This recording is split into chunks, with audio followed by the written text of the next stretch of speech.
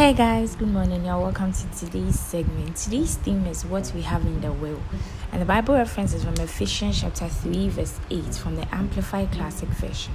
To me, though I am the very least of all the saints, God's consecrated people, this grace, favor, privilege was granted and graciously entrusted to proclaim to the Gentiles the unending, boundless, fathomless, incalculable and exhaustless riches of Christ, wealth which no human being could have searched out. Ephesians chapter 3 verse 8. In Hebrews chapter 9 verse 16, the Bible says, "For where a testament is, there must also of necessity be the death of the testator." The word that's translated testament in that verse in the Greek, diathek, and it means the last disposition, the last will. The 17th verse says, "For a testament is of force after men are dead. Otherwise, it is of no strength at all while the testator liveth." It's saying that as long as the person who made the will is alive, the will has no power. It can't be effective. But once he's dead, the will comes into effect. This is telling us about Jesus, the mediator of the New Testament, the new will. So the question is, what's in that will that Jesus left for us? What did he assign to us? What did he give us? He gave us everything that was his, everything including his life. If a man writes in his will and says, "I've given you everything I have," it would be wise to find out what he had.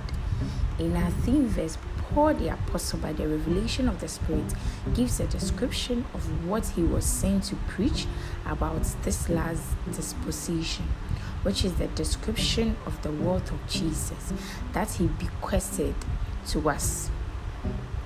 What we have in the will, he called the boundless, fathomless, incalculable, and inexhaustless riches of Christ, wealth which no human being could have searched out.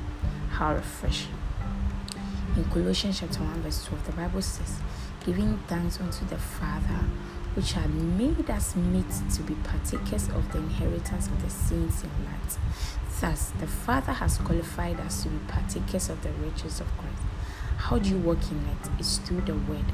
As you study and meditate on the Word, not only will you discover your inheritance in Christ, you will also begin to relate with and enjoy all that God has made available to you in Christ Jesus. Acts chapter 20 verse 32 says, "And now, brethren, I commend you to God and to the word of his grace, which is able to build you up and to give you an inheritance among all them which are sanctified." Glory to God. For further study, read Mark chapter 13 verse 1 to 37, 2 Peter chapter 1 verse 3, 1 Corinthians chapter 3 verse 21 to 22, and Romans chapter 8 verse 16 to 17. If you are taking the Bible in 1 year, Numbers chapters 22 and 23, and Mark chapter 13 verse 1 to 37. If you are taking the Bible in 2 years, Acts chapter 25 verse 13 to 27, and Psalm 65 and 66. Hallelujah. The Bible is telling us the will of God, and the will is the New Testament. God has given us his will in the New Testament. So you have to ensure that you enjoy your inheritance in Christ Jesus. The New Testament is all about the newborn creation, which is you, a Christian. So don't doubt the will that Jesus has given you. Take it and enjoy it. Kindly take the confession after me. I've been granted unrestricted access to the unending, boundless, fathomless, incalculable,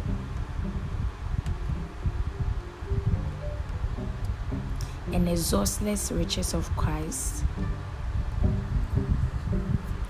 wealth which no human being could have searched out.